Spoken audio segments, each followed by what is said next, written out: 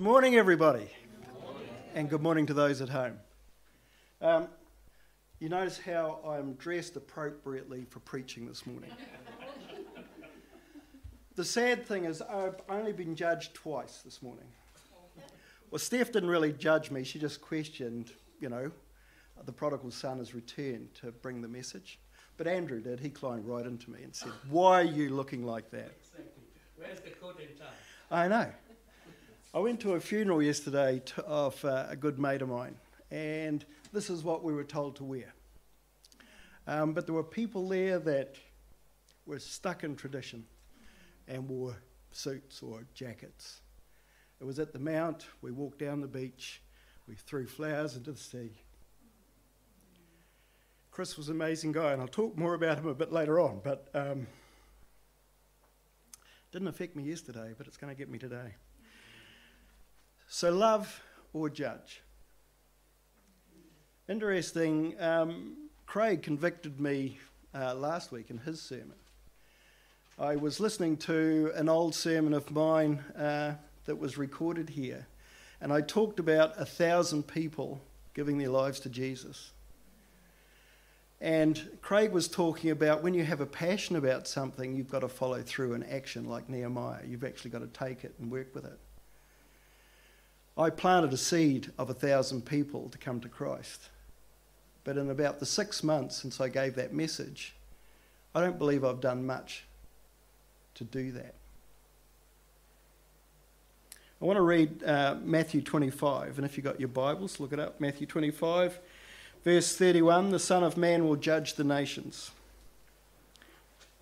When the Son of Man comes in his glory and all the holy angels with him, then he will sit on the throne of his glory. All the nations will be gathered before him, and he will separate them one from another, as a shepherd divides his sheep from the goats. And he will set the sheep on his right hand, but the goats on his left. Then the king will say to those on his right hand, "Come, you blessed of my Father, inherit the kingdom prepared for you from the foundation of the world. For I was hungry, and you gave me food. I was thirsty, and you gave me drink. I was a stranger, and you took me in. I was naked, and you clothed me. I was sick, and you visited me. I was in prison, and you came to me." Then the righteous will answer him, saying, "Lord, when did we see you hungry and feed you, or thirsty and give you drink? When did we see you as a stranger and take you in, or naked and clothe you?"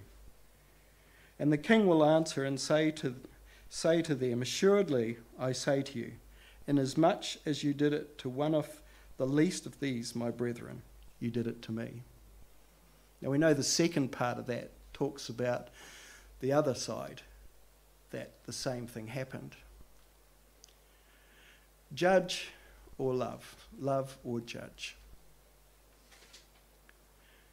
I started thinking about preaching about judgment when a friend of mine, a very good friend, very good Christian, about 15 years ago, she separated. She was in an abusive marriage, 4 children, and she got out of that. She'd given her life to Jesus.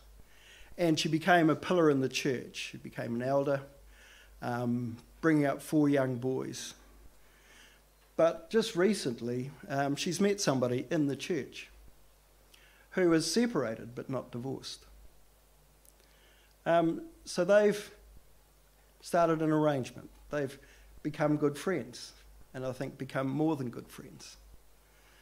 But the people that she believed in and have led to Christ and have preached to and have poured out all her love to have judged her. To the point that one woman said that you'll end up in hell. The Holy Spirit will desert you. I mean, what gives us the right to judge? I was also going to preach on Psalm 23 this morning. And I've been listening to a fellow Johnson at Bethel Church, and he preached a sermon on lordship based on Psalm 23. And I think if you get a chance, look it up and listen to the podcast or watch him. I think it's really worth watching.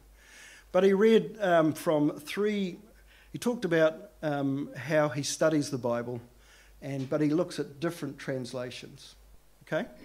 Just to get it. And the 23rd Psalm, who knows the 23rd Psalm? Everybody learnt it at some stage. When I take funerals sometimes, whether they are Christians or not, they all want the 23rd Psalm. Why, I'm not sure, because we should really be living it right from day one. But I'll talk about that another time. But the three translations he uses is one from the New King James, which is his study Bible. One is the Passion, and one is the Amplified. Now, Bible Gateway won't put the Passion on their website. They've judged it to be not a true translation. Now, it just got me thinking, because I've read it, and actually, if you'd like, I'd read it to you now, just to give you some context about it. Because it's interesting that scholars are judging it. Yahweh is my best friend and shepherd. I always have more than enough. He offers a resting place for me in his luxurious love. His tracks take me to the oasis of peace near the quiet brook of bliss. That's where he restores and revives my life. He opens before me the right path and leads me along in footsteps of righteousness, so that I can bring honour to his name. Even when your path takes me through the valley of deepest darkness, fear will never conquer me, for you already have. For you already have. Your authority is my strength and my peace. The comfort of your love takes away my fear. I'll never be lonely, for you are near. You become my delicious feast, even when my enemies dare to fight. I always look at that picture of Jesus feeding the disciples after he's risen at the beach. You know, they've been out fishing and he's feeding them. He is our delicious feast. Even when my enemies dare to fight, you anoint me with the fragrance of your Holy Spirit. You give me all I can drink, and you until my cup overflows. So why would I fear the future? Only goodness and tender love pursue me all the days of my life. Then afterward, when my life is through, I'll return to your glorious presence to be forever with you. Amen. Amazing translation, but for some, whether it's other parts of the Bible, it's not quite enough. And if you look at the Pharisees, they were the judges and rules. And if we look at religion in a lot of churches, they are the judges and the rules. It's all about control. The unfortunate thing is we've become the bigots and dictators as well. As people looked at me and judged me for the clothing I'm wearing, we looked at other members of church, how they came in, whether they had happy faces or sad faces. We judged the singing performance. Yesterday I judged the people that were bringing stories about Chris's life. One went on and on and on and on. But it was something that she needed to say and for somebody else there to hear. It wasn't for me to judge. It's too easy to judge. So in our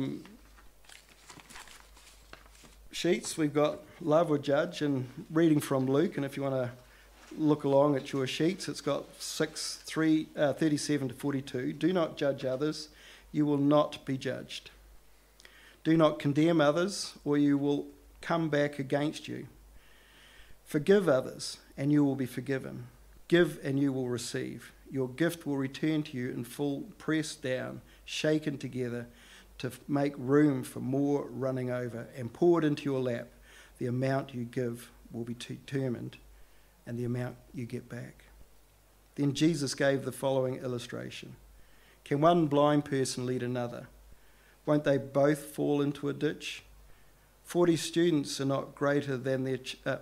verse 40.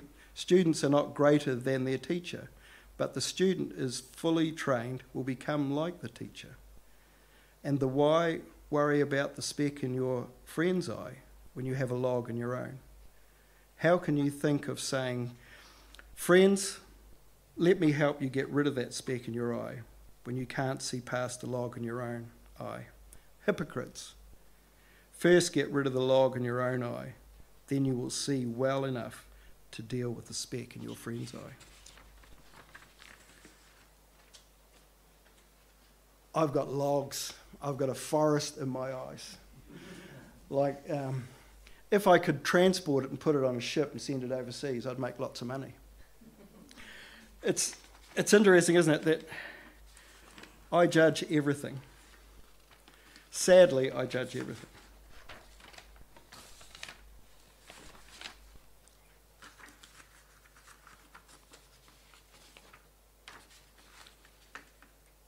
But if we go a bit further forward in Luke to verse 27, it says, love your enemies.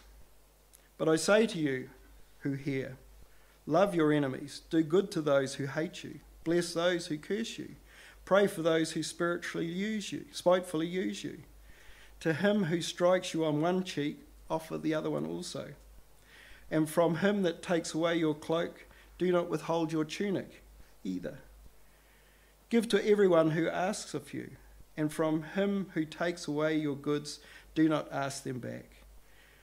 And just as you want men to do to you, you also do likewise to them. But if you love those who love you, what credit is it that to you? For even sinners love those who love them. And if you do good to those who do good to you, what credit is to you? For even sinners do the same. And if you lend to those to whom you hope to receive back, what credit is that to you?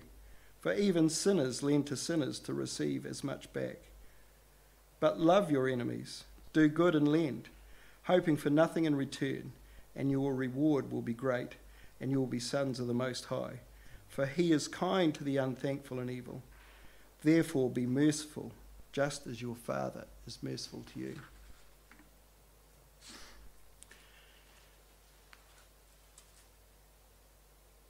Just let that sink in. We invite people for dinner all the time, but they're generally our friends.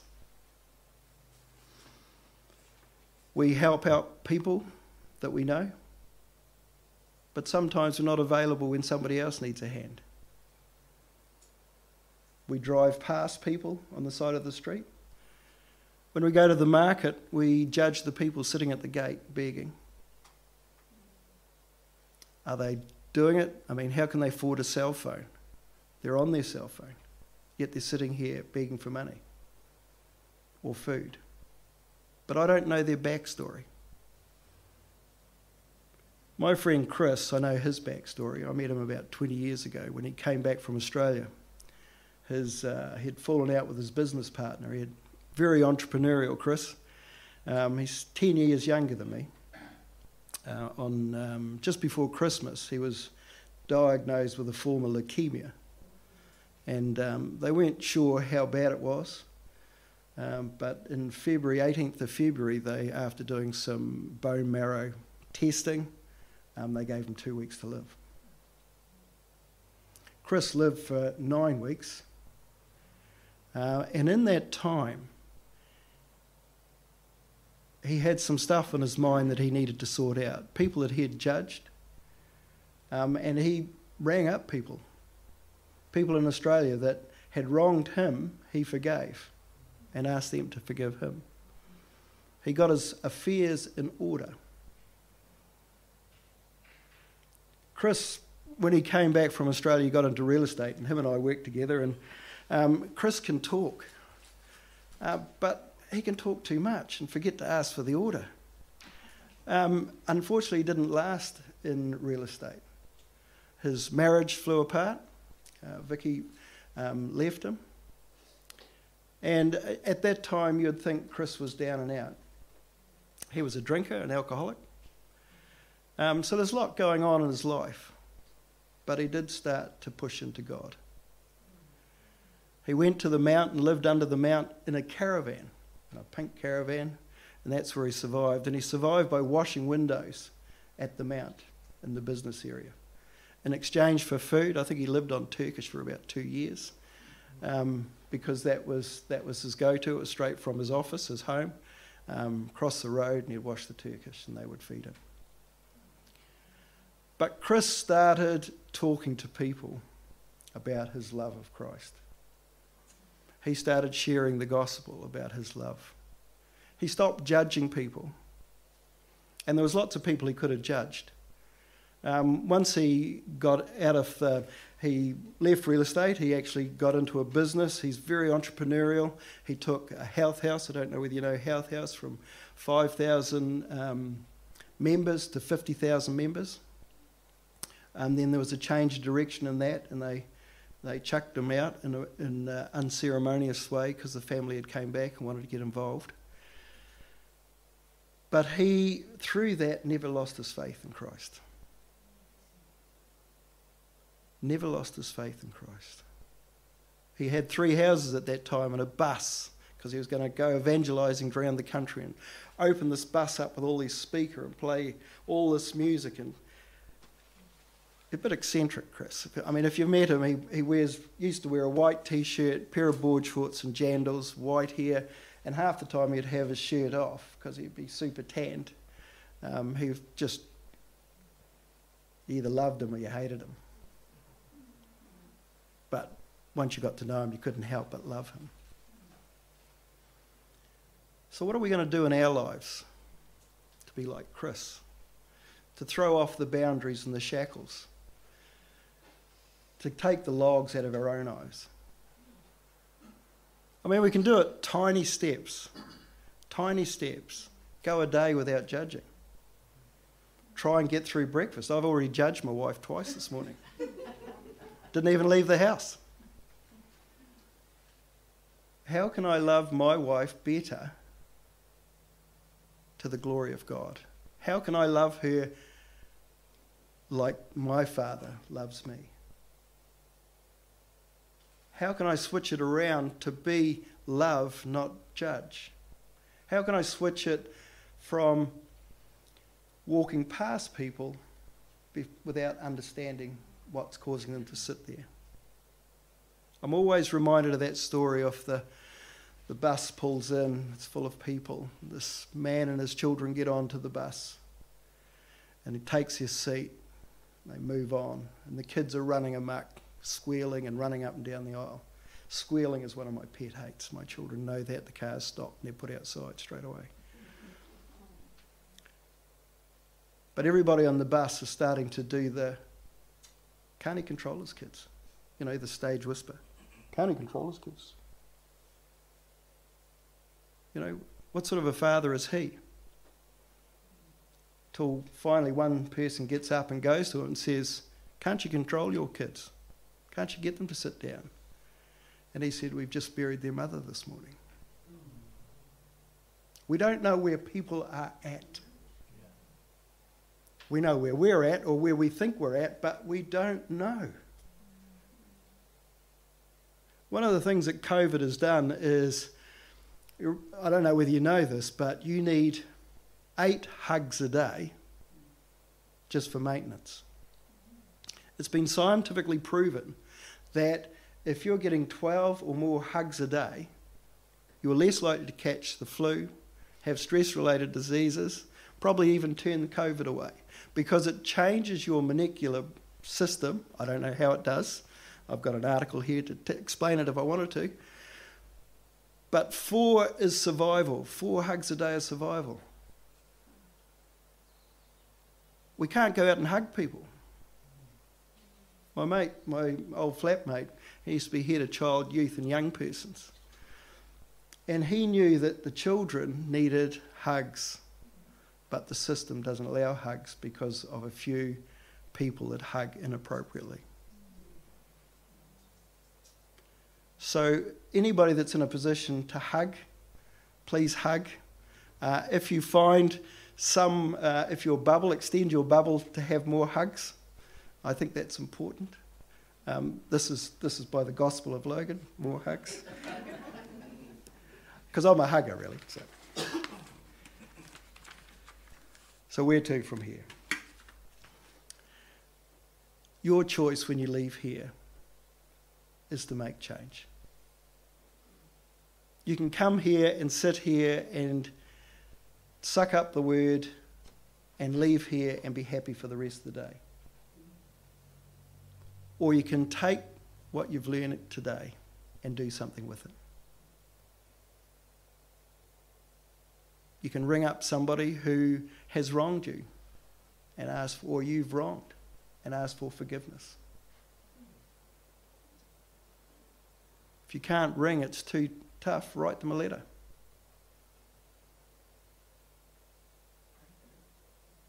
You can pray for somebody. Chris was never scared of sharing his faith. Never scared of sharing his faith. But he didn't force his faith on people either. He would build his friendship over time.